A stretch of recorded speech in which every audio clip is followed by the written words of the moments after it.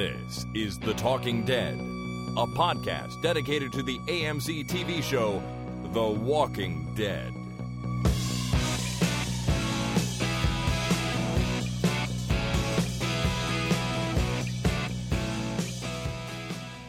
Hey there, everybody. My name is Chris. And my name is Jason. And this is The Talking Dead number 266, recorded on Monday, April the 25th, 2016. You know, it just occurred to me that we need a new or a different opening jingle there for when we're covering Fear the Walking Dead. You think so? Well, maybe not. Maybe not necessarily, but it says a show about the AMC TV show, The Walking Dead. Well, yeah. It is The Walking Dead. It just happens to be Fear the Walking Dead. The Walking Dead's still in the title, so I think we're good. Oh, I think we're good. I call the podcast Hear the Talking Dead, though. Which I think is genius.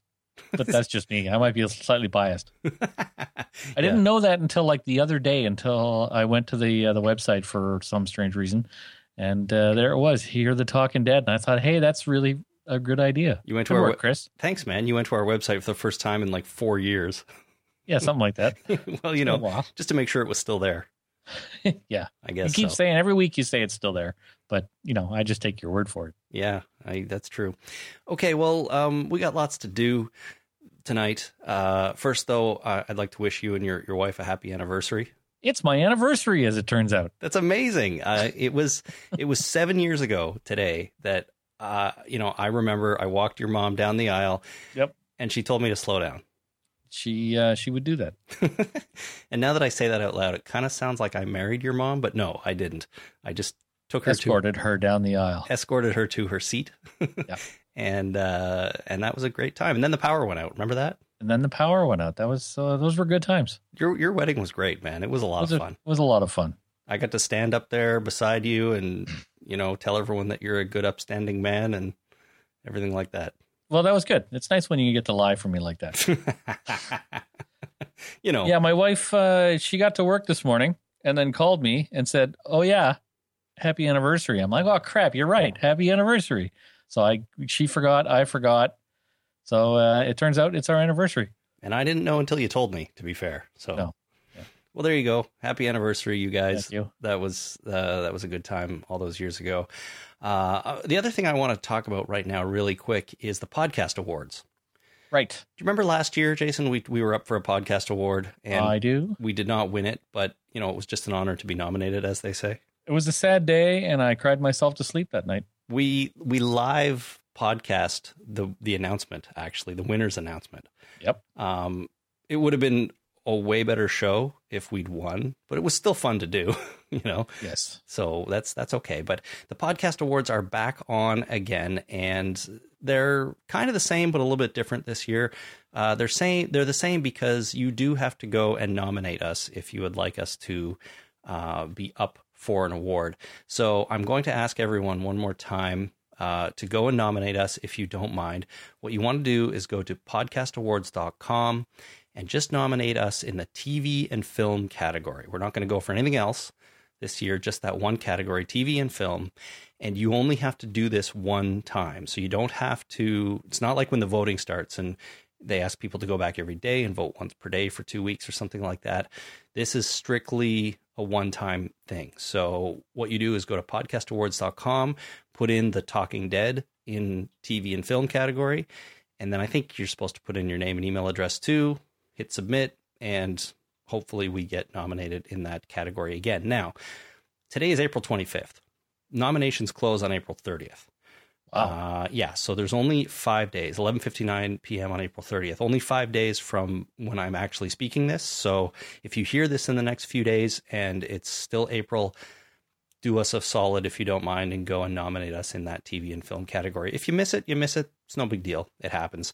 I think nominations have been open for at least a week already, so I could have brought it up last week, but I forgot. So there you go. Shit happens. Yeah, exactly. So if there's time, we would really, really appreciate it. Podcastawards.com, nominate The Talking Dead in the TV and film category, and we'll see what happens. And hopefully we get nominated again. And then I can bother you for a few weeks to vote for us. But, we'll cross that bridge when we come to it. We'll burn that bridge when we come to it. Something like that, yeah.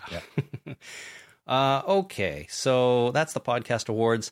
Let's look back at last week on Fear the Walking Dead really quickly here.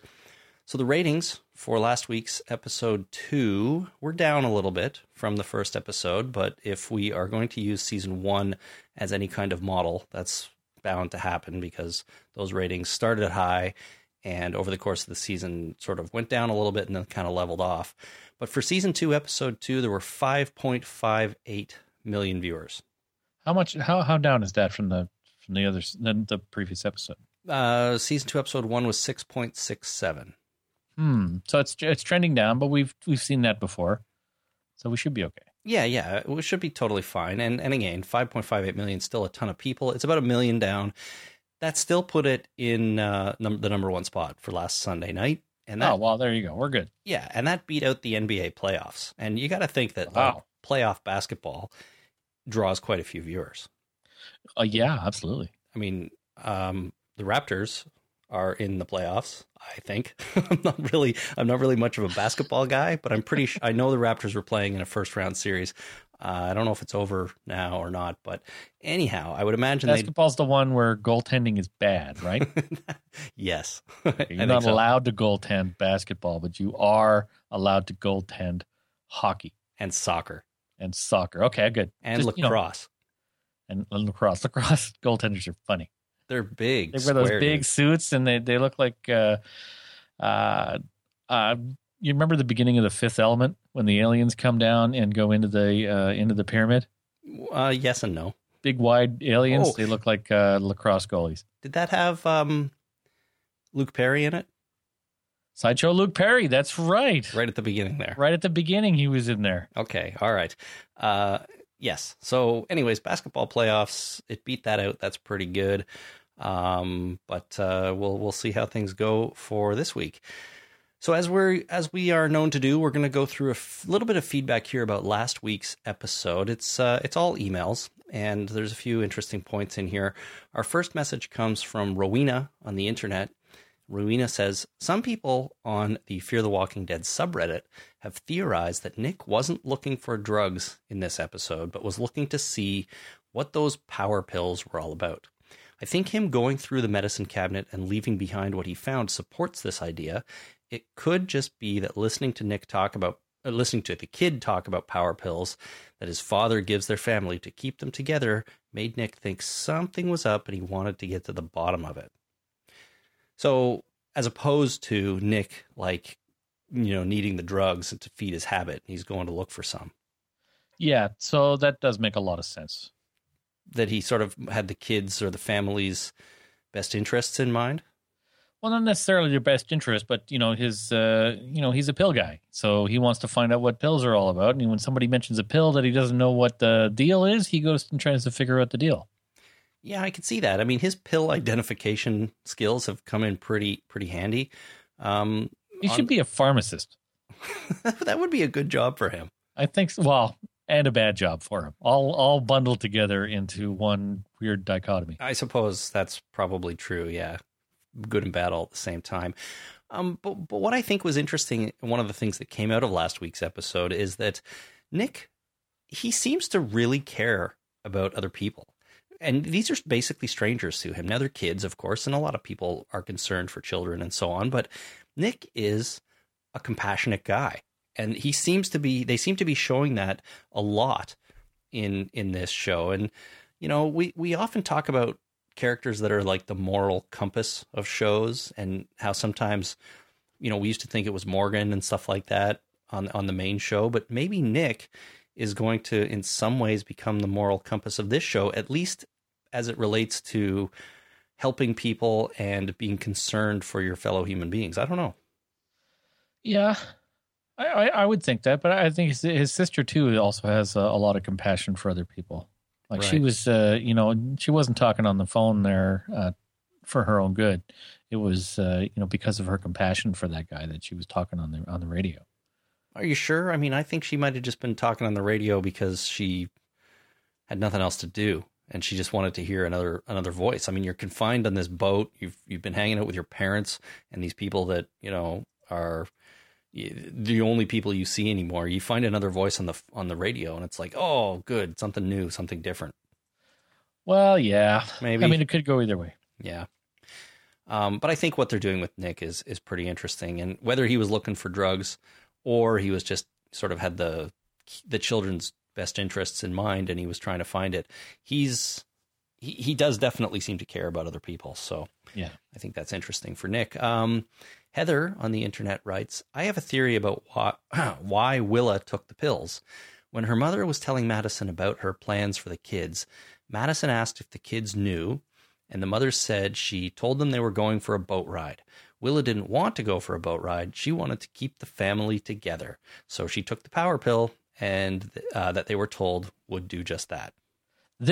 I'm glad you brought that. Madison, was it, that emailed that in? That was Heather. Sorry, Heather. Madison is the character in the show. Yes, sorry. Heather, I'm glad you brought that up because this actually occurred to me in my sleep about 5 days ago. I woke up going, oh, they told her that she was going on a boat ride and she wanted to keep the family together. So she took the magic power pills that would keep the family together. Right. So that's why she took the pills. So I'm glad, Heather, you brought that up. Now, it still doesn't really clear up for me how Willa got the pills. She knew about them. Kids are wily. They find stuff. They know where stuff is. Oh, God. You know children very well, my friend. My kids know things about this house and about, where we hide stuff that I had no idea.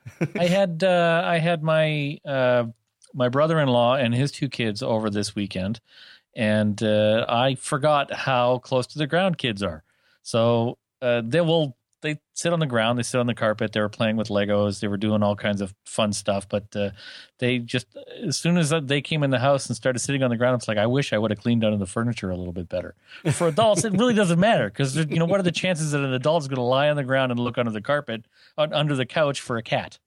Very slim. But kids will definitely do that. Oh, yeah. So you should have vacuumed under your couch better. Well, I did vacuum under the couch. It was the master bedroom upstairs that I didn't do because, who's going to go in there?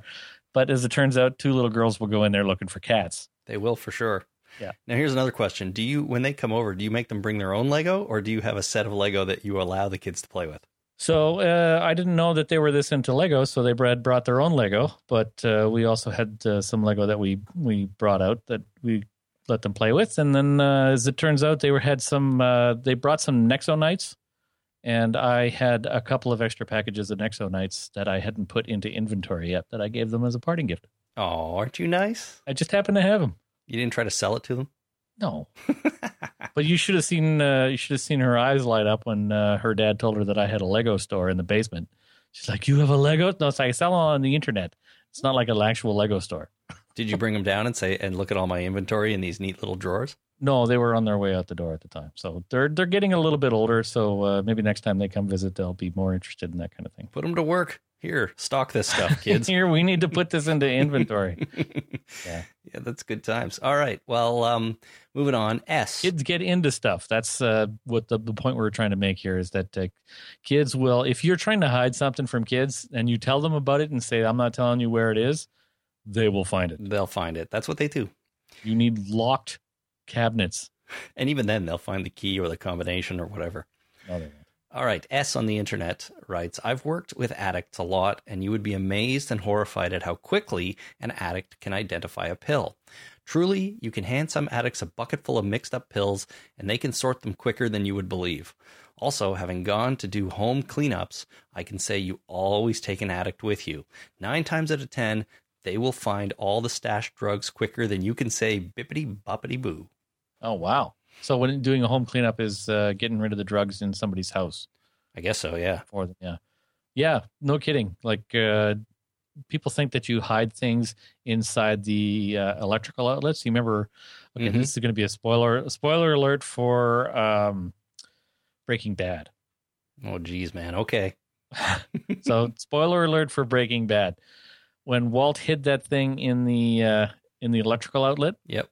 That's like the first place somebody who's actually looking for hiding spots, somebody who with any kind of professionalism whatsoever will start unscrewing electrical outlets and light switch covers. Interesting. For sure. Do not hide your crap inside an electrical outlet or a light switch cover, because that's the first place they're going to look. So what you're saying is I should hide all my stuff in the pot light receptacles instead. No, they'll find that too. Even easier because you take them out without unscrewing anything. What you need to do is go into the backyard, remove a section of sod, dig a hole, put a canister in there, put the sod back, and don't touch it for 5 years. And hope you remember exactly where it is. You put a little flag with that that says I've hidden the crap here with an arrow pointing down. Free stuff. Yeah, very good. I don't know. I got to find some new hiding spots in this place. Yeah. Okay, Val from New York City. Just had an idea for what Strand is up to. Whether it's drugs or other contraband, a cartel or smuggling network is ready to deal in whatever is profitable.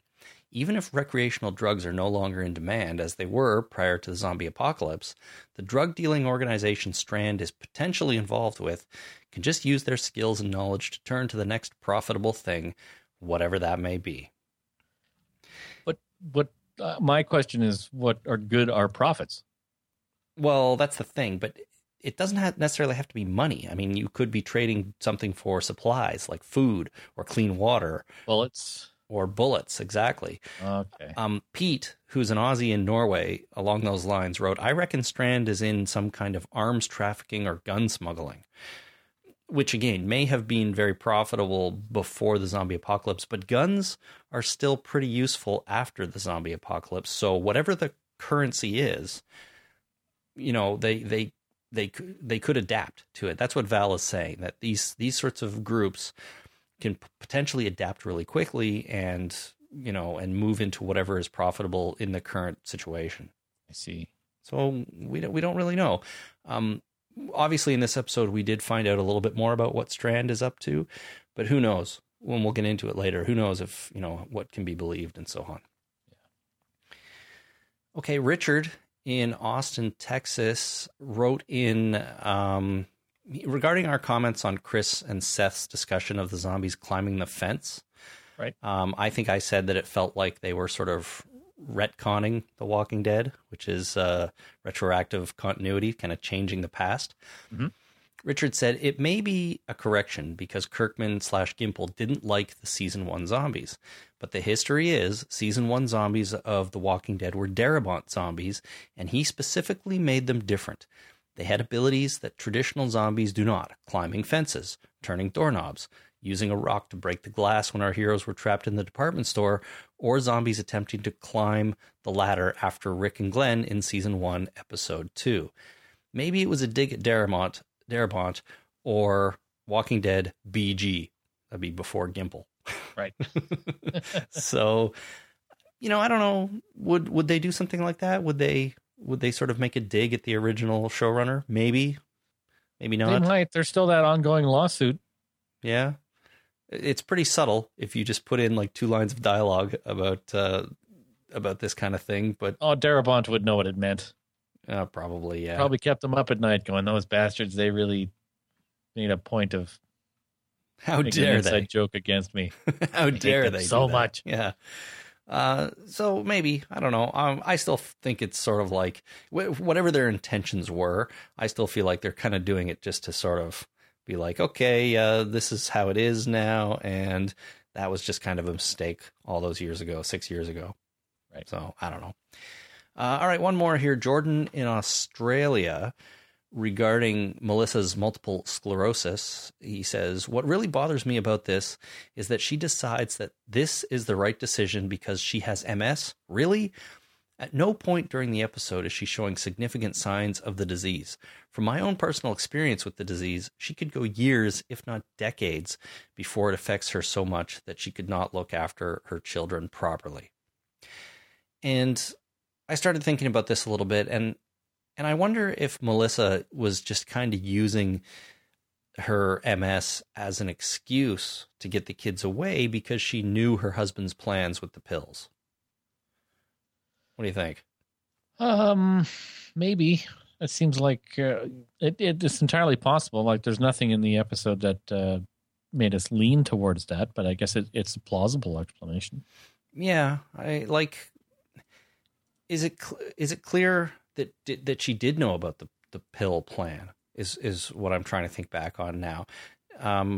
The kids knew? If the kids knew, you would think she knows, yeah. Well, the kids knew about the pills. They didn't really understand the plan. But I guess if they knew that, it would be difficult to keep it from Melissa as well. So, even if the multiple sclerosis wasn't really, as Jordan says, it could have kept her going for years, if not decades. I mean, maybe if that wasn't such a big deal, maybe she was just kind of saying, I have this, using it to convince Maddie to take them with them because she didn't want them to take the pills.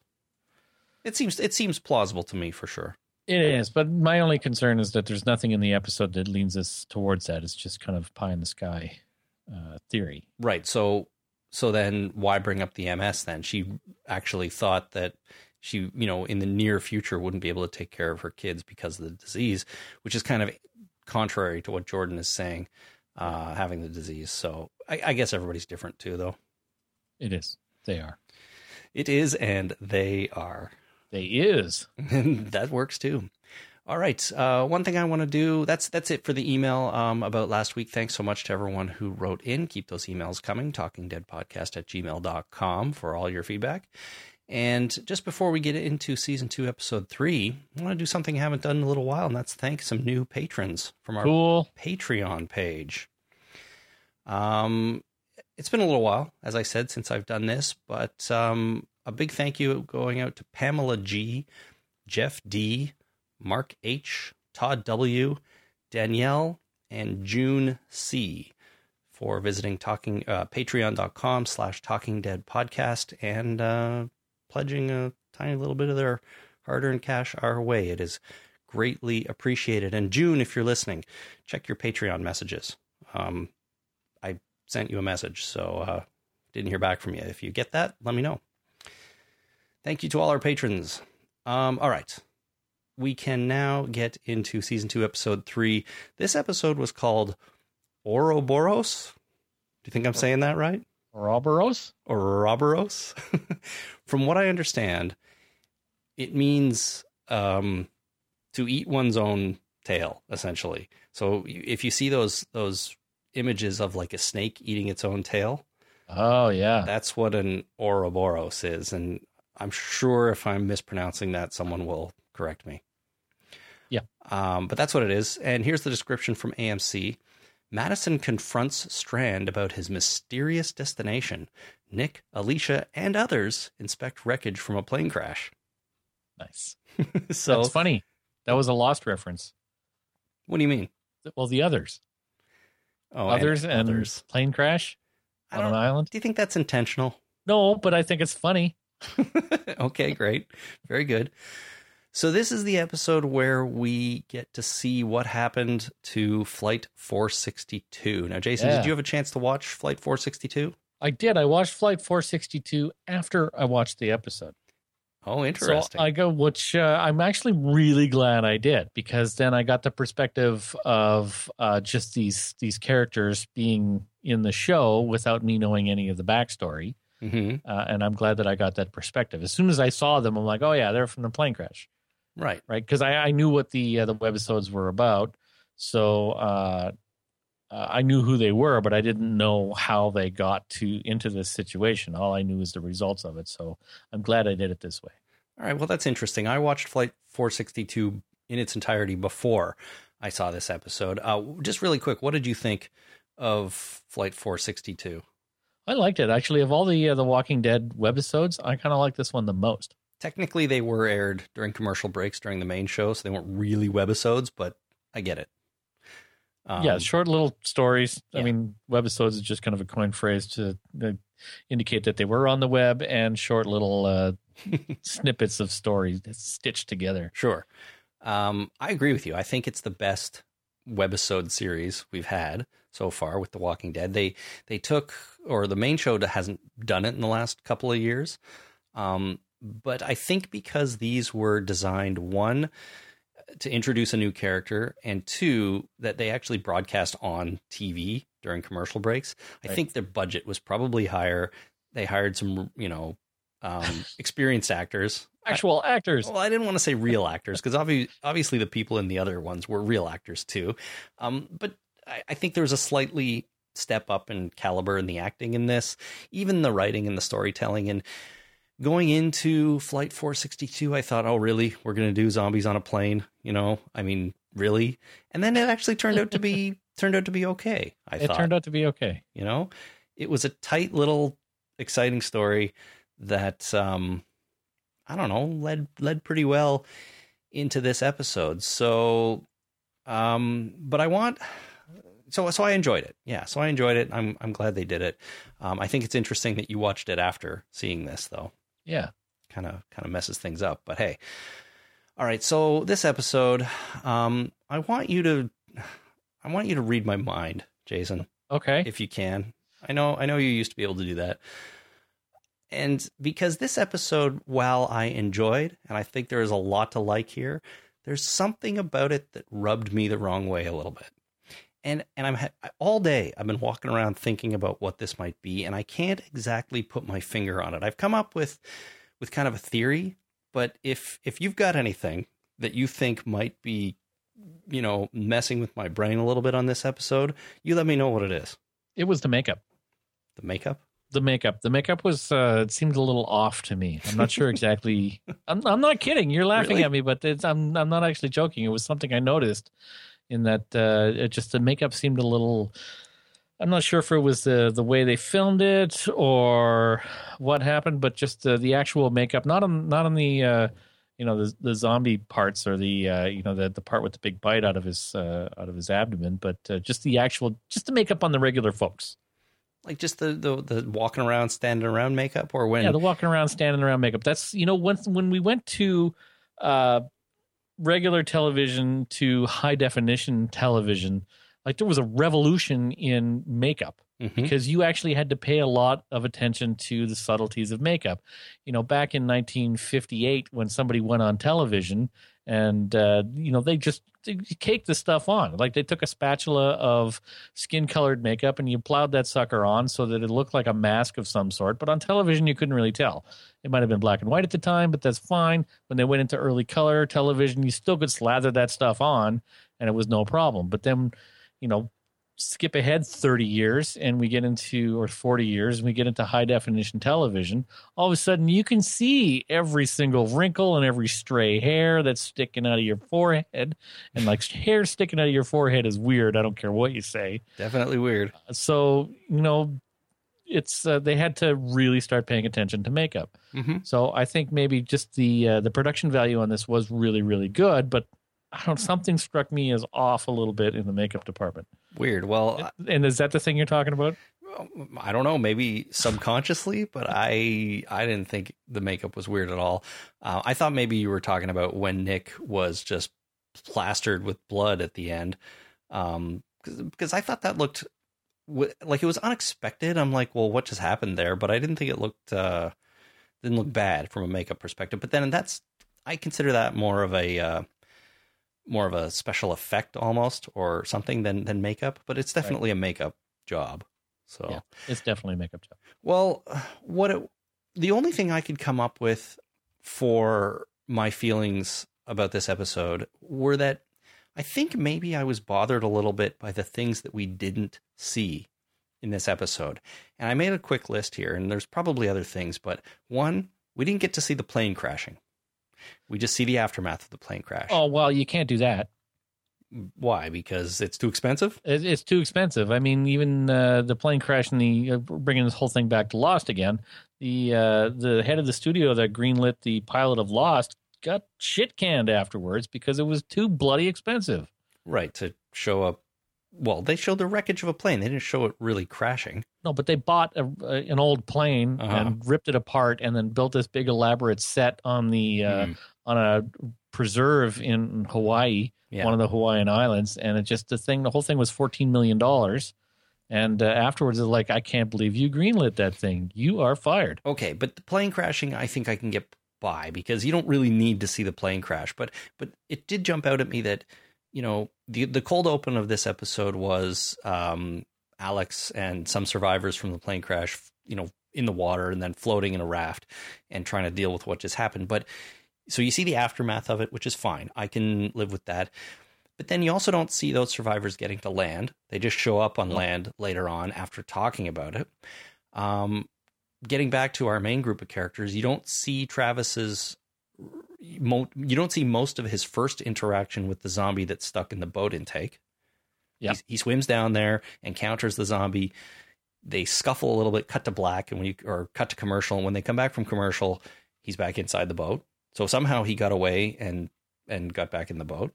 There was definitely some weird, and I think we had a time cut there. Like we jumped back. One of them was a flashback. No. When they were talking about being something stuck in the intake because the engine is water cooled, he said, I'll have to go out and take a look. And remember, they argued about it, and Maddie said, don't go out, wait till morning. But he decided to go out in the night and shine a light. And so he goes down there, he sees the zombie stuck in the intake, and it's the stripy shirt guy who was the plane crash survivor. Yep. And then we go to a commercial, and when we come back, he's back inside the boat, and he's working on the filtration system from the inside. So it wasn't a flashback. It was just, I didn't thought show that was him swim away. I thought that was a flashback. I thought he only went into the water once. Like this is the way I read it. And it was a bit weird that they kept jumping around. And I think you hit the nail on the head is that they didn't show us a lot of what was happening. They jumped around a bit. The only thing I can think of is because when he went under the water, the first time we saw him go under the water, he encountered the stripy shirt guy. Mm-hmm. And then we're back in the boat, and he was fiddling with the filtration system, and then he pulled a hand out of it. And then he went back into the water, and then he encountered the stripy shirt guy. Right. I don't think there was any flashback there, unless I've completely misunderstood. I think the first one was a flashback, and then from that point on, it was a lead up to him going into the water and encountering the stripy shirt guy. So the first water scene then was kind of a flash forward. Flash forward, yes. Flash forward. Okay, see, no, I didn't think that at all. I thought he went in the water twice because it was the nighttime, remember? And the boat craps out. Him and Maddie still dark under the boat. Night or day? No. Why would they talk about going in the boat in the night, and then when you see him enter the water, it's daytime? It doesn't make any sense. I'm almost positive it's nighttime. Here's the timeline. So it's nighttime. Maddie and him are in bed. They're about to get it on. The boat craps out. They come out of the room. They're talking to Strand, and Travis is reading the manual, and he realizes it's water cooled, and he says, we got to go in and check the intake. So they even argue about waiting until morning to do it. And they say, no, we got to do it right now. So he goes in the water, he finds the zombie. He's like, okay, there's a zombie here. I'm going to go back inside the boat, see what we can do from the inside. Then once he's repaired the inside of the boat, he goes back in. Now it's daytime for a second dip in the water to go and pull the zombie out. And that's when we get that scene of Madison on the side of the boat looking down, and there's a struggle and all the blood comes up. And then it turns out that the zombie has been pulled out and ripped in half, and Travis is okay. So why would he go under the boat and then just leave the zombie there? Because I don't think he was prepared. Well, I don't know exactly, but maybe he wasn't prepared to pull him out the first time. Like he just wanted to go and inspect it and see what was going on. Maybe there was no blockage, or maybe there was something there that he just felt he couldn't deal with that zombie the first time. Okay. I mean, I can see your point. I can see what you're saying, but I just think the conversation about going in during the night wouldn't make sense if then he just waited till the daylight anyway. I don't know. I thought it was weird that he encountered the same zombie twice. Yeah. But I think that's because he went in, encountered him, got out, then went back in when he felt ready to pull him out. Yeah. So that was one thing that was, at the very least, it's confusing. Yeah. Very least confusing. My original point, though, was when he goes in and encounters him for the first time, we don't see, like, he's scuffling with that zombie. The zombie's trying to grab at him. We go to commercial instead of seeing him kind of get away. Yep. And then the second time we see him in the water, whether it's the same trip or not, the perspective is done from Maddie up top, which doesn't bother me that much because at least there's another character there and we're getting a different perspective on it. But I couldn't help but think, oh, so now we see him and we're not going to see him remove the zombie. So it's just another thing they sort of chose not to show us. And this is in a list of things that sort of were cut away from or whatever in this episode. And then the other one I noted was when Nick was on land and he fell down and, you know, there was the crab zombie there, and then he dealt with that one, but then the other zombie came coming down and we didn't see him deal with that situation and then get covered in blood before he shows up to save the day later on. So it felt like there was a big chunk missing there. Yeah, and I agree with you that there was a big chunk missing there. I didn't know what happened. And also, I wasn't entirely sure I followed the events of what happened on the raft. Because they were all on a raft, and then the stripy shirt guy wasn't on the raft anymore. Mm-hmm. And then she was way inland, running away from a pack of zombies. Yep. But then somewhere, there's still a raft with the guy, the burnt guy on it. Well, so she was on the raft with, the burnt guy, damn it, whose name I didn't make a note of, but it was the kid from Flight 462 who was without his mom, right? Yep. I think Kyle, maybe? Sounds right. She was on the raft with him and then 2 or 3 other people, and one of them was bit as he was getting in the raft, so they kicked him overboard right away. Yep. Another guy wanted to kill Kyle and tried to do it while they were asleep, but Alex woke up and stabbed him. And so I guess they dumped him overboard. Yep. And then there was Stripy Shirt Guy. And I don't think we saw what happened to Stripy Shirt Guy. All we know is he said, we have to go to land. We have to, he's the one who said, we have to do what's best for Kyle here if you want to help him. Yes, we have to get on land. Right. Yeah. So. And then somehow he ended up on the intake of the Abigail. Right. Somehow he ended up in the water, stuck in the intake. And she ended up way inland. Right. And I guess left Kyle in the raft somewhere safe. Right. So again, we didn't see all that. And I guess we don't really need to. I mean, the theory it would have been nice to have some kind of continuity. Like there was a lot of stuff going on here. Like that's 3 specific things that are confusing as far as situational awareness. Mm-hmm. Right. And that's a lot for one episode. It is for sure. I mean, they referred to what was going on by saying we have to get to land or we have to help him or something like that. And I guess we can assume that ultimately she decided that was a good idea. Who knows what happened to Stripy Shirt Guy and how he ended up in the water stuck on the boat. But I guess she decided that, well, yeah, we'll go to land. But then why was she so far inland and what was she actually doing and looking for there? I mean, I guess just for supplies or help or something like that. But you're right, we don't really know what was going on. And knowing where everyone is and what they're doing is usually pretty important. So it's kind of strange that we didn't get all that in this episode. So, I mean, the more I talk about it, the more we talk about it, I feel like this is probably the thing that despite enjoying this episode and having a lot to like in it, this is sort of what has kind of prevented me from really thinking it was a fantastic episode. Some of these weird unknowns throughout the thing. Yeah. So I was confused by these things, and I had made a note to talk about that because I didn't know whether I missed something. Like, how did the stripy shirt guy get off the boat? Like, I must have missed it, right? Because they didn't explain that. All we know is he was on the boat, and all of a sudden he's stuck in the intake manifold. Is that a word? Of the boat. Yeah. For the cooling system. No, I don't think you missed it unless you blinked, and that was it. So I don't know. Now, speaking of the boat and Travis and stuff like that, something else that I thought was a little odd, and this may actually be intentional, but let me know what you think. I found it strange that Travis is the guy who knows how to fix a boat and not Strand. I mean, this is Strand's boat. Don't you think he would have a little bit better of an understanding of how it works and how its various systems work, rather than be like throw his hands up in the air and be like, I don't know, you fix it? Well, I'm not okay, so they kind of explain that, and I'm okay with Strand not knowing because he's a rich guy who owns a boat. He's not a boat guy who happens to be rich.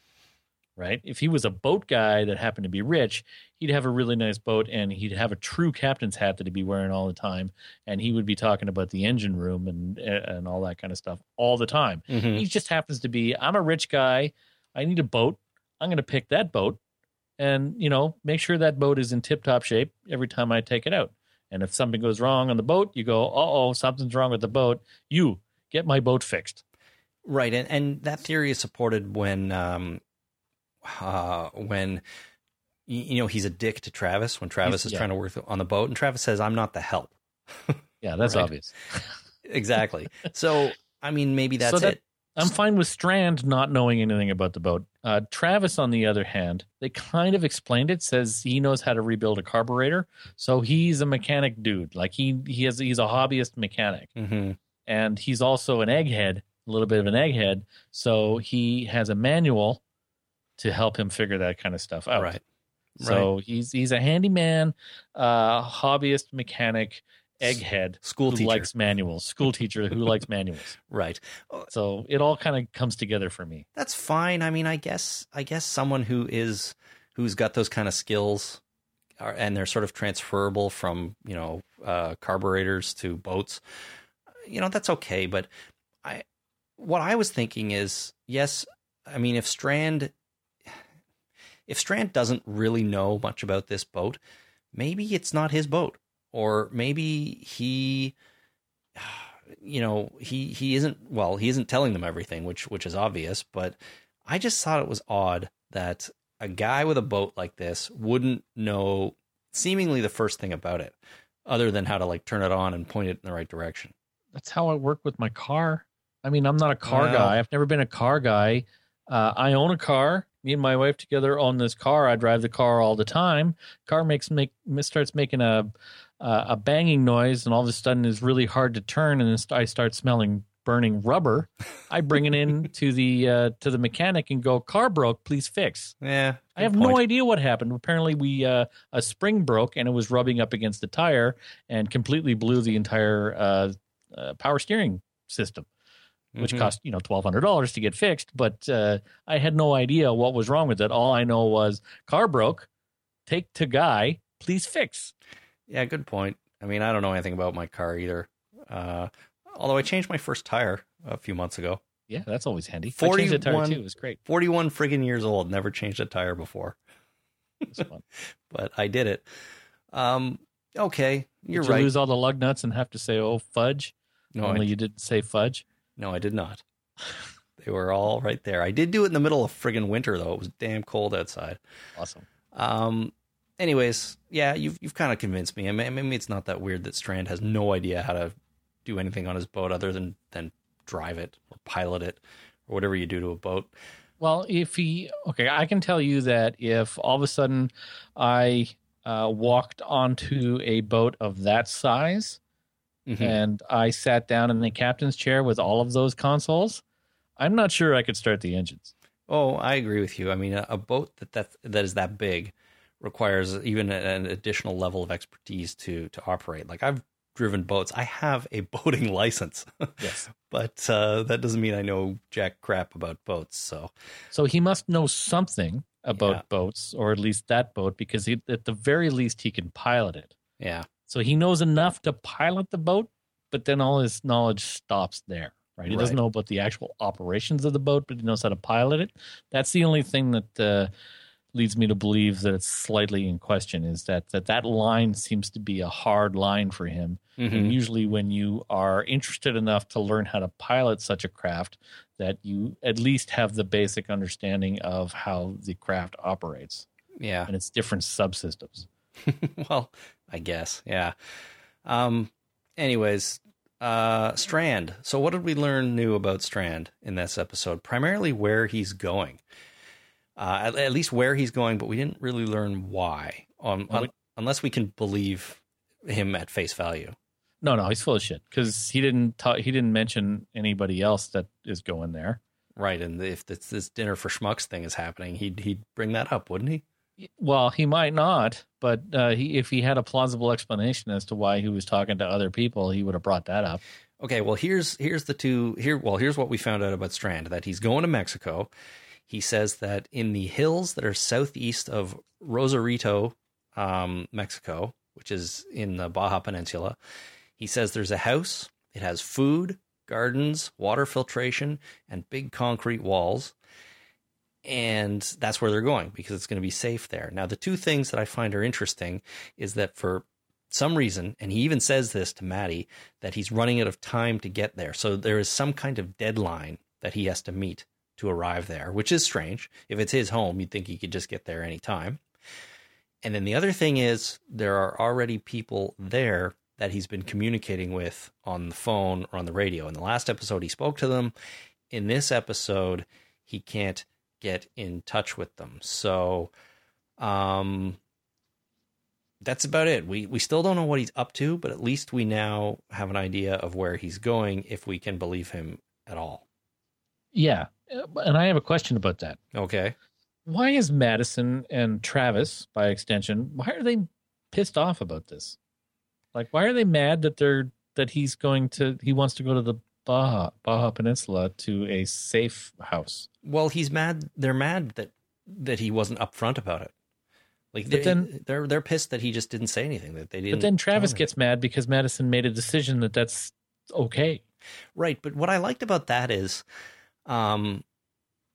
they introduced this little bit of conflict between Madison and Travis. And one of the things that Kirkman and I think Dave Erickson, the showrunner, said before this show even started was that this is going to be a show about a couple, like a really solid couple. We're not going to have a bunch of like couple-y stuff, couple dynamics, things like that, a bad relationship or anything like that. This is a couple that have a really solid relationship.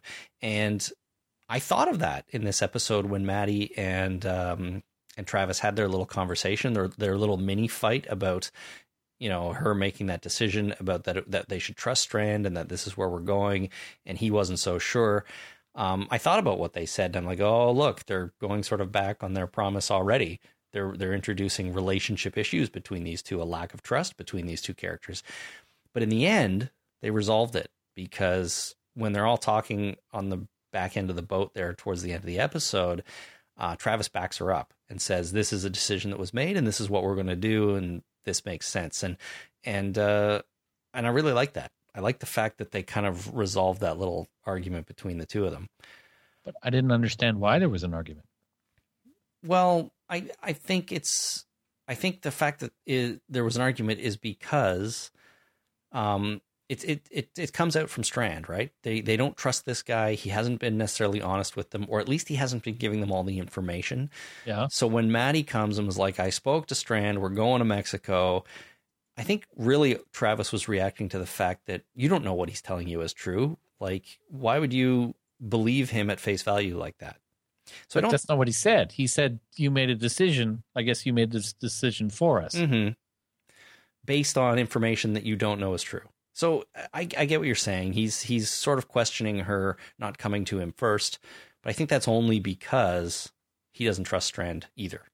Okay. Well, it seemed really kind of weird to me because they go to him and say, we found your charts. We know that you want to go to Mexico. What's the deal? And he says, I want to go to Mexico because just outside of this little town, there's a hill. And on this hill, there's a house, which I thought was a really playful, stupid way of putting it.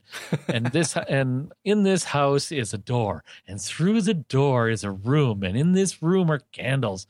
And it just seemed like a weird kind of storytelling mechanism. Anyway, he says, I've got this house. There's lots of supplies. There's concrete reinforced walls. Mm-hmm. Everything is good. It's a safe house.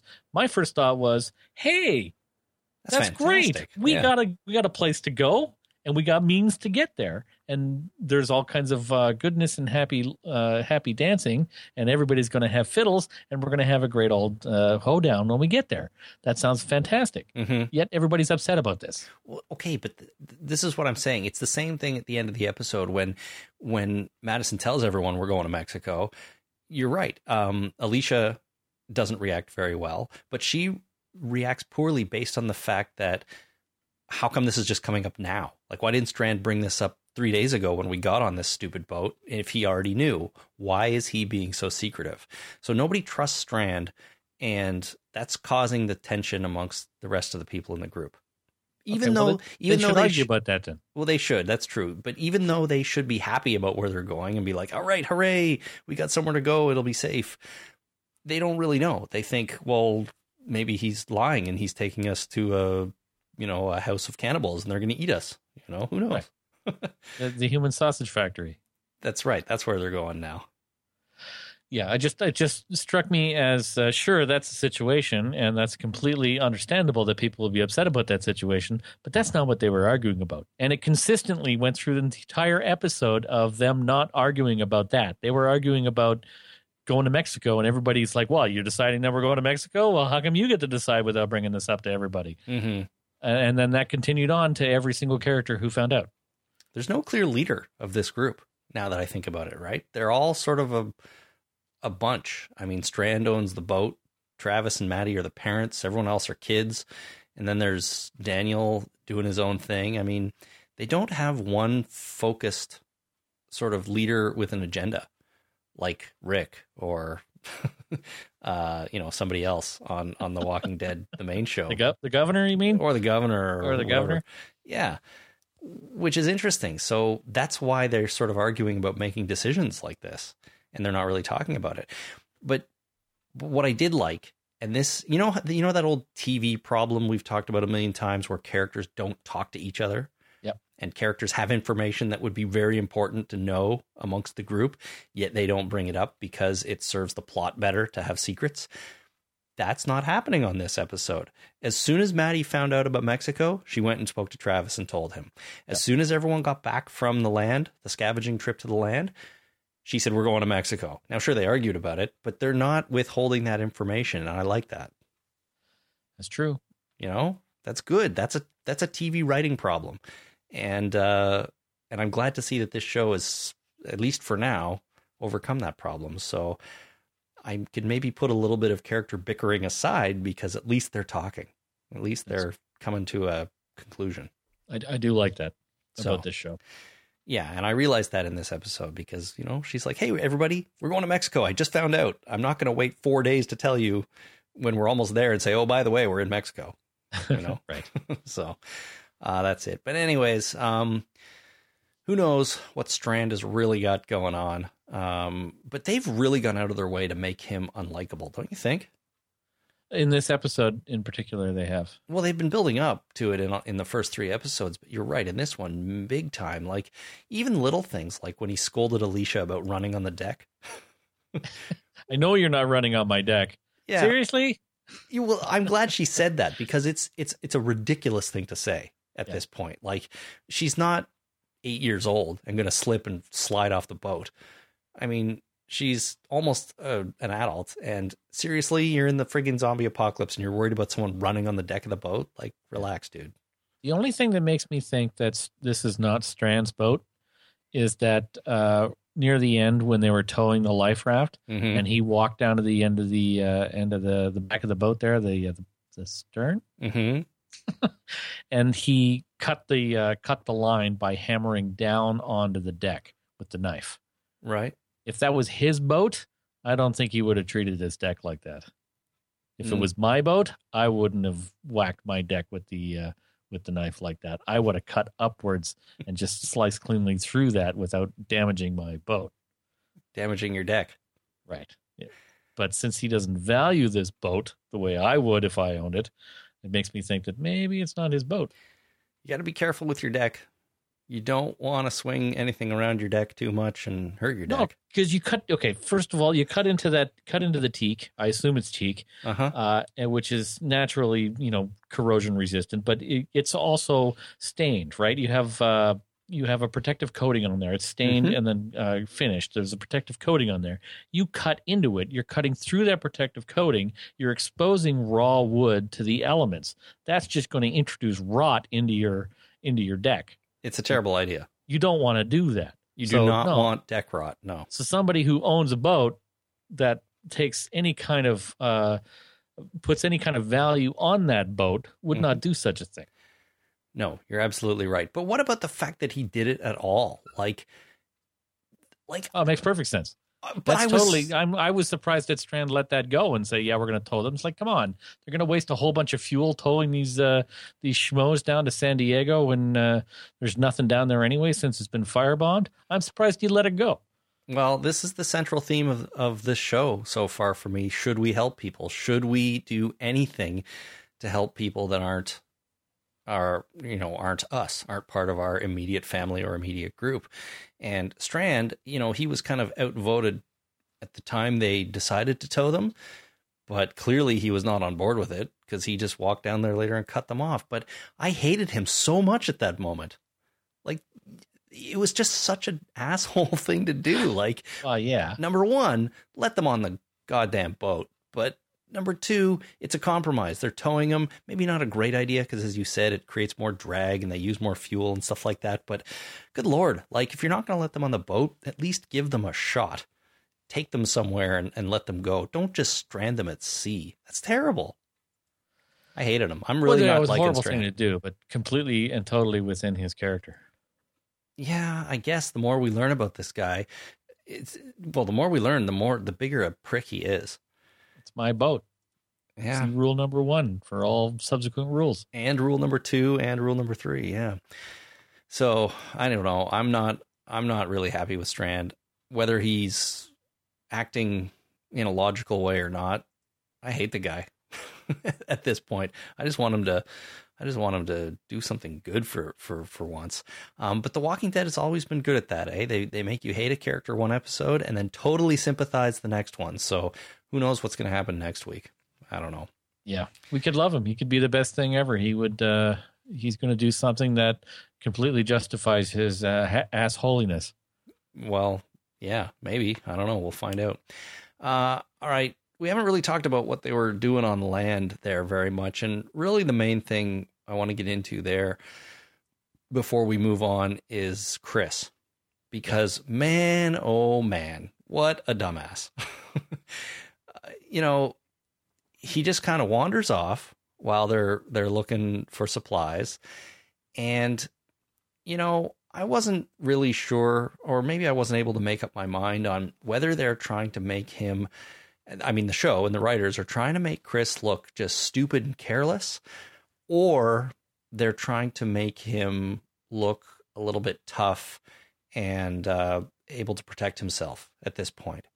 Because it was kind of both, I think. He wanders off, which is stupid and careless.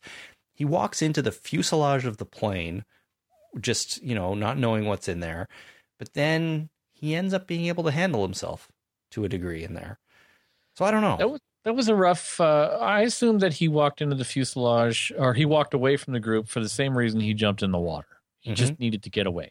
Mm-hmm. So that I just thought was an extension of that kind of behavior, which I thought was fine. And then when he got to the fuselage, going in there could result in some good stuff that you find. Like if you're scavenging, you could find some pretty decent stuff inside there. Maybe some liquor. That'd be good. Maybe. A couple of cans of soda. That might be nice too. Sure. It could be, not that the boat's not well stocked, right? But whatever. He's a kid. I gotta get some liquor that isn't governed by my parents. Sure. For example, they just, free liquor, hidey liquor in little tiny bottles that I can hide in my pocket. Nobody will ever find. So he goes into the fuselage. At the most, he can expect to find some good booty. At the very least, he's going to find some real gross shit. Like walking into a fuselage of a downed plane, you're going to find body parts. Oh, there's going to be not only just, body parts, but there's going to be zombie body parts as well. There's going to be some grossness in there, and there's not an Ice Cube's chance in hell that I would have walked into that fuselage armed with a weapon or not.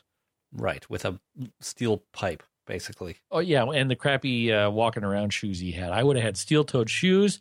I would have had a mask. I would have had big, thick leather gloves, because chances are there's going to be some bits that are sticking out that are going to be very grabby and rippy of your skin. Mm-hmm. And that would be nasty. So the fact that he went in there shows a clear lack of judgment on his part. Yeah, and I just think they're still playing with this idea that Chris is recovering from his mother's death, and he's not always quite thinking straight, and he's young. He's a kid who doesn't know how to handle himself.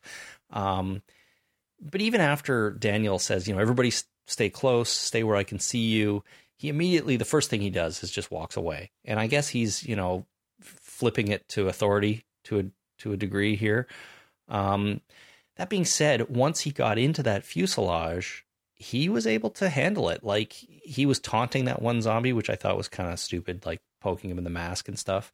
Yep. But then when he realized that one guy was still alive in there, and he tried to help him, and sort of what happened after all that actually was one of the most brutal scenes I think I've ever seen on both shows. It was nasty.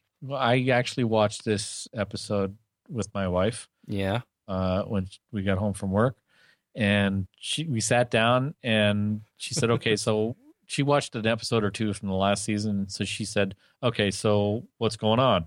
I said, bunch of people trying to get away from the zombie apocalypse on a boat. Mm-hmm. And that's it. That's the whole story, right? Everything else is completely irrelevant. Everything's been status quo since that's happened. Yep. Right. The last episode completely wrapped up, and nothing changed. And the episode before that, again, everything wrapped up and nothing changed. Mm-hmm. So just a bunch of people on a boat. And she said, "Is this going to be gross?" And I said, "No, it's not as gross as the Walking Dead." Mm-hmm. I was way wrong, because that freaking scene in the plane was just right. So nasty. Yeah, this isn't going to be gross. And then we get one of the most brutal scenes in 6 seasons of the main show and 2 seasons of this show. And for me, it was brutal, not because, well, not just because he pulls him out of the seat and we realize that his spine has been broken and is sticking out of his back. I mean, that is compound spinal fracture, like just so nasty. Just so nasty. This guy's completely spine cracked, paralyzed. Like, there is no saving this poor dude. And then when Chris realizes this and realizes that he has to put him out of his misery, we see him hit the dude with his iron piece of metal right in the head, and the camera doesn't cut away. I don't know if you noticed. I watched this twice. You see him club that dude in the head, and this is a living person. It's not a zombie. Yeah. You just see him club him in the head. Camera doesn't cut away like it did in the previous episode, and that was with zombies. Yeah. So I was shocked by that. I was like, holy Jesus, look at what they just did. They just showed him club that living guy in the head. And I winced a little bit, because I was like, man, that's gross. And then 2 hits, and they decide to show us that he's still alive. His eyes are open. Moving his eyes around open, like lying there. Oh, it was heartbreaking and just brutal. And then Chris, of course, has to continue clubbing him until he's dead. And a couple. What are you going to do? You're committed at that point, right? Oh, I'm not saying there's any other choice. I'm just saying, from the audience perspective, it's like, oh my God, what did they just make that poor guy do? And what did they just show us? Like, I was horrified by the whole thing. And I've seen some crazy shit on The Walking Dead. Yeah. Nothing was as nuts as this scene for me. I agree. That was it was brutal. It was unflinching, and I wouldn't say necessarily, gross in the typical way we've seen gross, like the teabag zombie and the zombies that they went after they found Father Gabriel, the one in the water in the basement. Uh-huh. Those soaking zombies and some of the other nasty things we've seen before. This was downright brutal. Yes. Because it was the death of a living person who needed to be put out of their misery for horrific injuries. Mm-hmm. And this guy's skull was not the typical Walking Dead Nerf skull. No, it was not. All. This was a hard, fully bone skull. This might have been the last person on the earth that was actually not previously infected by the virus, in my humble opinion. Yeah. That was it. This guy is the last one. It's, yeah, you're right. I mean, this wasn't, as you said, it wasn't particularly gross or gory. I mean, I guess the spinal injury was a bit gory, but it was the emotional impact of it that really, really hit me. no pun intended, that really got me. Yeah. So, yeah, I think it was a super intense scene. And, I mean, Chris as a character better come out of that affected, because nobody could go through something like that and not be screwed up on the other side in some way. It was brutal. It was nasty. Okay. And then the last thing about this episode, Nick saving the day.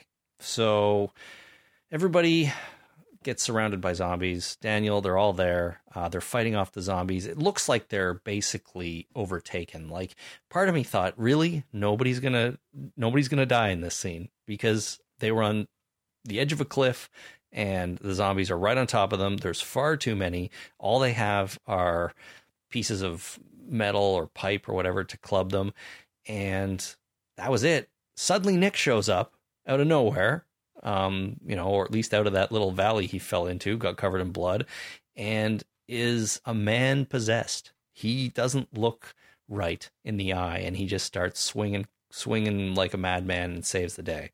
Yep. So a couple things about this. How did he get covered in blood? We don't know. Doesn't matter. That bothers me a little bit. And then he discovers the Gormaflage. He does. Like, totally by accident. And I think that's fine. That's okay. And as I said last week, sometimes I have to remind myself that these characters don't know everything already, like our main show characters do. So they're going to discover stuff like this. But why in that moment would he decide to turn around and stand face to face with a zombie? I mean, you have to be thinking, even if you realize that, wait a minute, they're not attacking me, they seem to think I'm one of them, you still got to think, that's great and all, but I got to get away. Like, you're going to turn around and stare one down? I don't think so. I didn't fault him for that. Really? I thought that his discovery of the Gormaflage was neat. I thought it was one of the highlights of the episode, was that he was able to discover that by accident. I would have liked to have seen how he got covered in gore. And I thought maybe I missed that as well. I was like, did I look away? Was I talking to my wife for a second? Was I trying to comfort her after that brutal spine scene? Yeah. Was I cringing from that? Was I hiding behind the cushions too much? I couldn't figure out what exactly happened there. But anyway, he's covered in gore. I accepted it. He discovered the Gormaflage. Cool. I turned to my wife and told her what Gormaflage was, and that they had just discovered it in this episode. And then when he turned to look at the zombie, I think it was the Gormaflage kind of realization that he came to, and the defiance of this awful situation that he just wanted to confront. Yeah. So I think it was just his emotional confrontation of the entire situation that they're in, not just confronting this one zombie for some strange reason. Yeah, and I said he did, when he showed up, he did look like a man possessed. I mean, I got the feeling he almost didn't, like he was in shock or something. Like he didn't even really realize what he was doing or going through at the moment. So as that realization came to him, or maybe he stared the zombie down and then suddenly realized, wait a minute, this is a terrible idea. I need to get out of here. God, I've been in that situation. Not knowing, just zoned out, not knowing what you're doing. It just being in the middle of a situation and going, oh man, this is a really bad idea. I should just kind of turn around and carefully walk away. I got to bail. So yeah. Anyways, it was weird. It was weird that he showed up with all that blood on him, but I did think it was kind of cool how he saved the day. And then when they get back to the boat, though, Alicia's like, Nick, are you okay? And she's hugging him. And it felt like that hug went on forever. Well, they got a weird relationship, right? I got to think, yeah, but I was thinking to myself, okay, guys, escape now, hug later. There's a whole herd of zombies coming down that sand dune. You're going to want to get in this boat and hug it out when you get back to the Abigail. Maybe she likes the gore. Maybe she thought the gore was fetching. Yeah, he digs it. Well, we've got some listener feedback in a minute, and I think there's an email about that. So, good. Overall, I found this episode a bit weird, but I still liked it. And on one hand, it had the most emotionally crazy scene I've ever seen on this show, or both shows. But on the other hand, we had weird stuff like, strange time shifting or something like that near the beginning with Travis going in the water, and a lot of things that felt like it was held back from us a little bit that maybe ended up on the cutting room floor, or they just never intended to include it all. So I like this episode, but it sort of rubbed me the wrong way. And I don't think you've really said if you enjoyed it or not. So why don't we finish up with that? There was, I agree with you in that there was things that I really liked about this episode that we've covered, and there was things that were confusing about this episode. And I think that this has been bringing something we've been talking about over the last 3 episodes to a head, and that's that situational awareness. We're missing some. Like this episode in particular, there was a number of situations where we were missing pieces that we had to put together ourselves in order to get some kind of continuous story, which, can be fine, but it seemed a little awkward this time. We've seen that before in previous episodes where just it would happen here, happen there, like with the overturned boat, and like how close was he to the boat? How close was Nick to the boat? Well, he was far away. All of a sudden, he was close to the boat. Now he's underneath the boat. Now he's going after something random for some reason, and trying to what's his motivation there? So there's been some. It's not continuity. It's just situational awareness. It's been lacking, I think, and I think that it's starting to bother me. And hopefully, this is the last instance of it, and that somebody.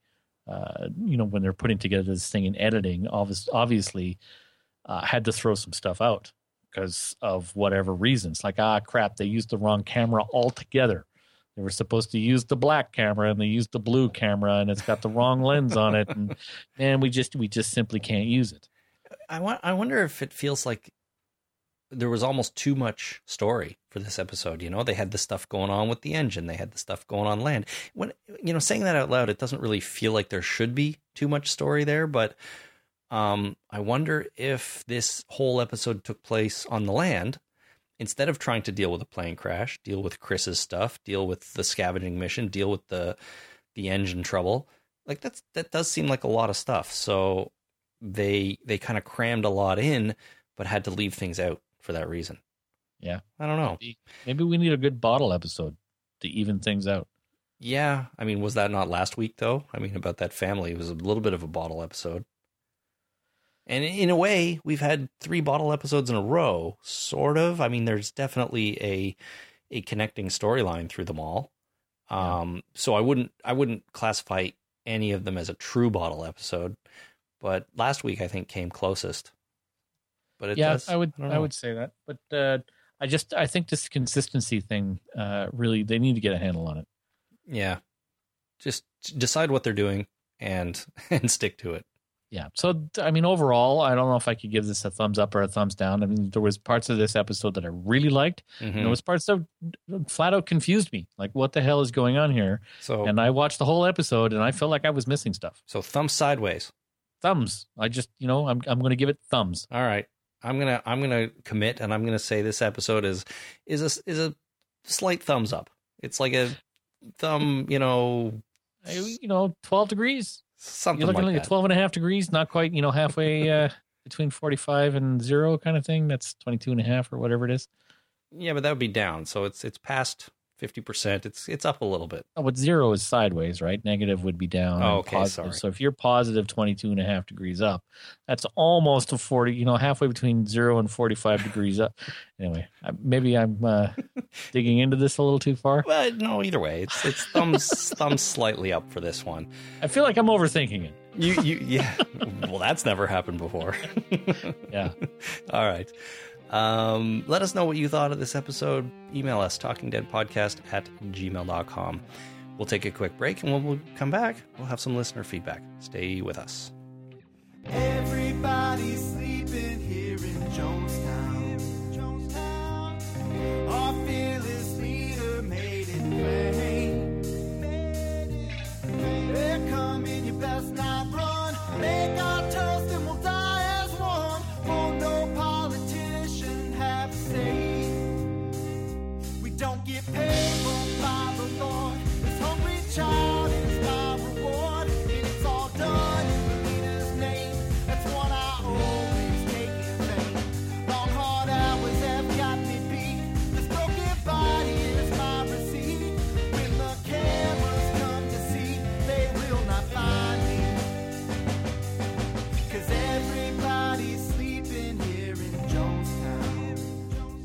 We've already mentioned it on this episode, everyone, but if you would like to support the Talking Dead podcast, visit us on Patreon at patreon.com/The Talking Dead. You can make a small monthly pledge there, and all the money goes into the podcast to help us defray the cost of doing this show. We'll even say your name out on the air once in a while if you want us to, as we did earlier on. So there's a few different levels of support you can choose. Find out all about it at patreon.com/The Talking Dead. You can also use our Amazon links, which is a really great and easy way to help out. Visit talkingdeadpodcast.com/Amazon, then click on the country store of your choice. And every purchase you make is at Amazon. A tiny little cut comes back to us without costing you an extra penny. So that's a really easy and great way to help out the show.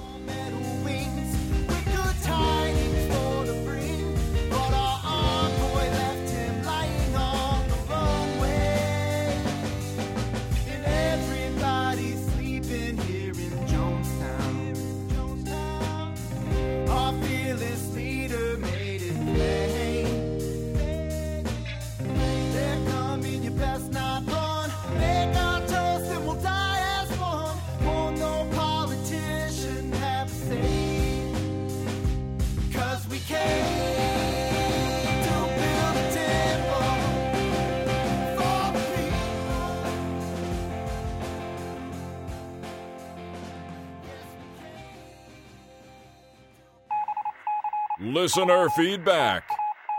All right, our first email here comes from Shane, who is from Ireland, but living right here in Toronto. Super. That's where we're from. Now, Shane wrote in, and he's talking about Alex, who's the plane crash survivor. And except in his email, he used the name Charlie the whole time. And I'm like, what's going on? That's weird. So I went to IMDb, and I looked up this episode, and sure enough, on IMDb, they have Michelle Ang, who played that character, listed as Charlie. Nice. But in the episode, her name was Alex. And even in Flight 462, her name was Alex. So I'm just going to go ahead, Shane, and use the name Alex in your email instead of Charlie. I just assumed that that's a Lost reference. Well, maybe. And I don't know. It is weird. Anyways, Shane writes, just wanted to email in to mention how furious I was when Strand cut the tow line and left Alex and Jake, to a lesser extent, adrift. Even though she was only in one episode of Fear the Walking Dead and the webisodes, I was super excited about the possibility of adding Alex to the main cast. She could have been the new badass warrior woman character like Michonne, Carol, Andrea, and Maggie in The Walking Dead. I thought the actress who played her did an amazing job, and I genuinely cared for her character's survival. I finally had a character that I was really rooting for, as I'm having trouble warming up to the other characters, and I don't really care who lives or dies. The show's writers really cemented Strand's status as a villain in this episode, and I'm praying that this isn't the last we see of Alex or Charlie. I would really like to see Charlie Alex back. I think she was cut loose a little soon. Pardon my pun. And I would like to see her back on this show, if possible. They promised that one of the characters from Flight 462 would join the main show as a regular cast member. And I don't think, to be honest, that's going to be Jake. And I don't think they were talking about Stripey Shirt Guy, who was stuck in the intake. He might be stuck in that intake manifold. I don't know why I want to keep saying that word. I don't know. I think maybe that he's going to show up repeatedly. No, I don't think it's going to be him. It's, if anybody, it's Charlie Alex, and or Alex Charlie, but man, you wouldn't think so with the way Strand just chopped that rope and left them behind.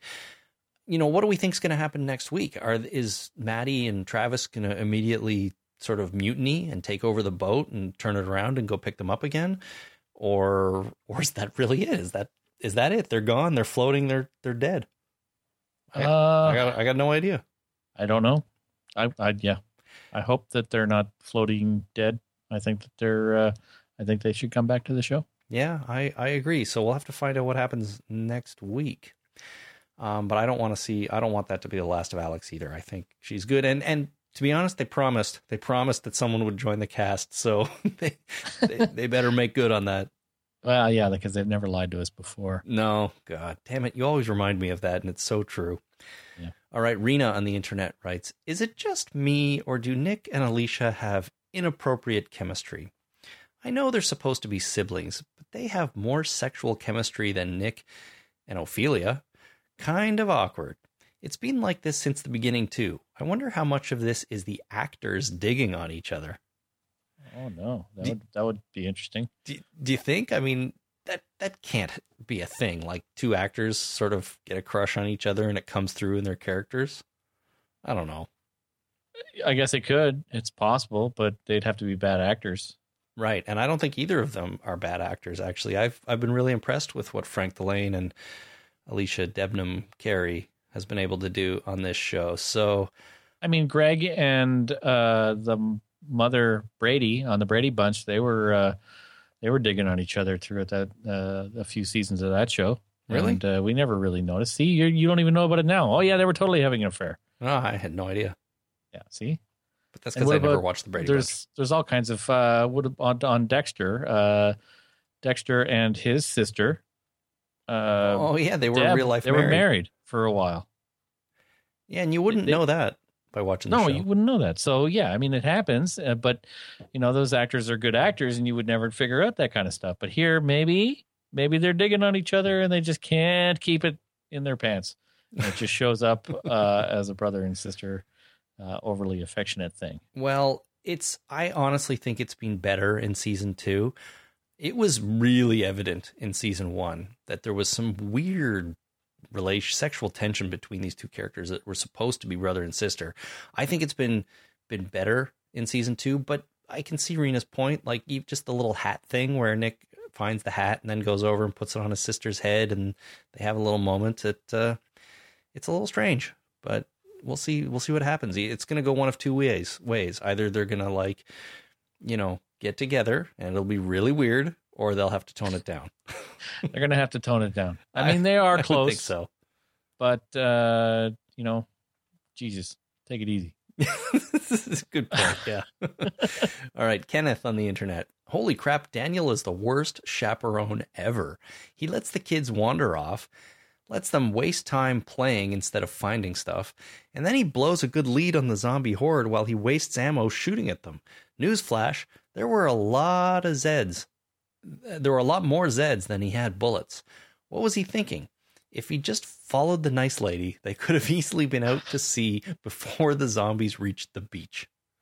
That's true. Oh. But you got to remember, this is just the beginning of this zombie apocalypse. They don't know these things yet like we do. I know. They're just trying to figure them out right now. Now he has learned his lesson.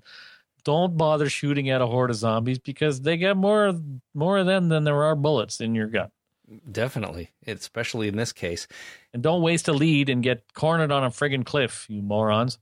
Pretty much, yeah. Are you surprised that they all got away unscathed? No, not really.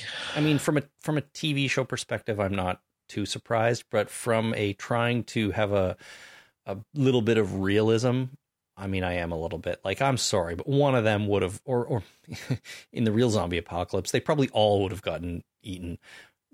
But here we go, and everybody is fine. So, yeah, I don't know. I kind of would have liked one of them to get killed. And if it had to be one of them, I wouldn't have been surprised to see Daniel go, because that would have opened up a whole bunch of stuff for Ophelia dealing with that, right?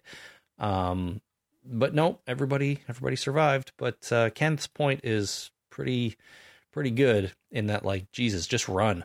Like, run away. You have a good lead. Plus, they're coming down the friggin' dunes of Tatooine, it looked like. Those zombies aren't going to go very fast in the sand. I almost said you can't snow. run fast in the sand, that's for sure. No, you can't. But, like, zombies are going to fall down and trip over each other and stuff. But they didn't seem to. Just to clarify, I can't run fast in the sand. Other people probably can. Well, maybe. Yeah, maybe. That looked like pretty soft sand, though. And it's tough to run fast in that stuff. All right, Gemma in South Wales writes, I gotta say I love this episode of Fear. It was my favorite so far, and the action and pacing were great.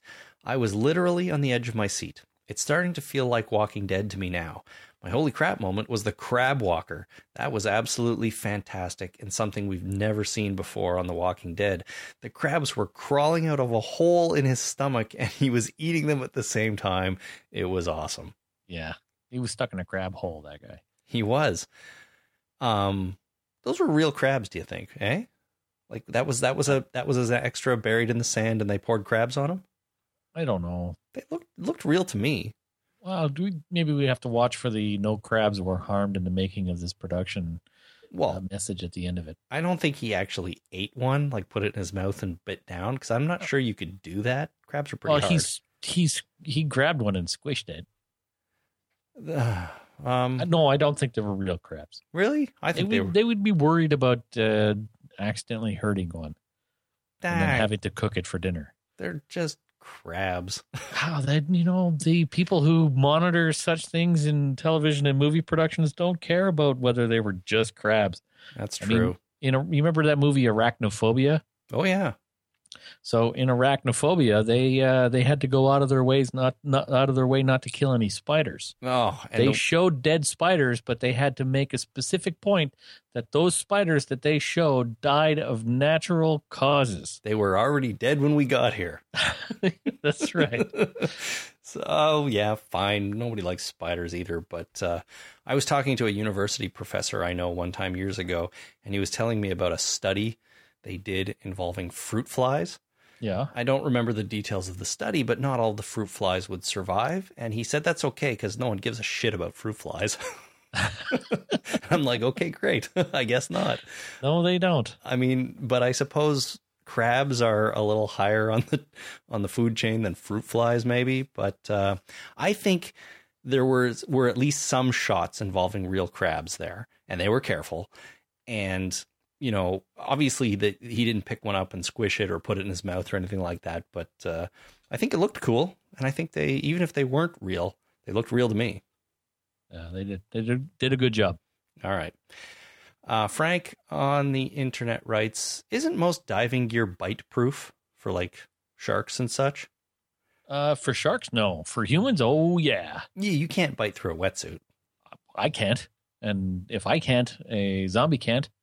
No. You might give somebody a good bruise, but I don't think you'll be able to break the skin. No, but I'm pretty sure a shark can bite through one. Oh, yeah, they're not shark-proof. No, you need a chainmail glove or chainmail suit to prevent sharks from breaking the skin. They will crush your bones. Mm-hmm. Like, they have enough bite force to crack bones and such, but their teeth won't puncture your skin.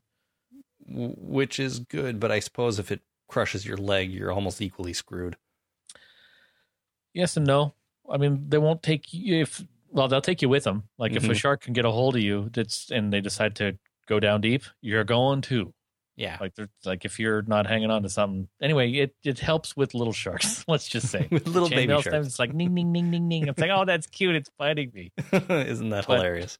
You get a great white shark. You could be wearing a truck, and that sucker's coming to bite through you. Those are big-ass sharks. Yeah. Frank also says, holy shit, when did Nick change out of the oldie... Holy shit, when did Nick change out of Oldie Olderson's jacket? Oh, yeah. Now he's got a pilot's shirt that's all covered in gore that he refuses to take off. Well, he had a blue sort of polo shirt that I think even said Abigail on it. So he changed out of that. The boat comes with its own swag? Yeah, it sounds like it. That's freaking awesome. If I was a rich guy and I owned a boat, I'd get T-shirts too. Boat swag. And I'd fill the drawers with boat swag. Little hats. You'd have hats for sure. Shirts. Yeah. And, they found a hat. Did you see the hat? Who had a hat? Nick found a hat. Oh, yeah, It was a sun hat that he gave to his sister, but I was like, okay, finally, people are getting hats so they don't get kicked off the boat. Yeah, well, that was the whole thing about them having a weird close relationship. He found the hat and playfully put it on her head and all that kind of thing. Well, it's a girl's hat. He would wear the hat. He was wearing the hat just for kicks and shits and giggles until his sister might actually like the hat, so he gave it to her. Yeah, I could see Nick wearing a girl's hat. Hell, I would in the zombie apocalypse. I burn like crazy. I need a hat on. Yeah. Frank finishes with, I thought that was regarding his jacket that he got rid of, Oldie Olderson's. He said, I thought that was going to be his crossbow for the series. Oh, yeah. His jacket that he never gets rid of, and he's not really him without it. But the only thing I remembered here is that they did make a crack about geriatric chic in this episode when they're going to land.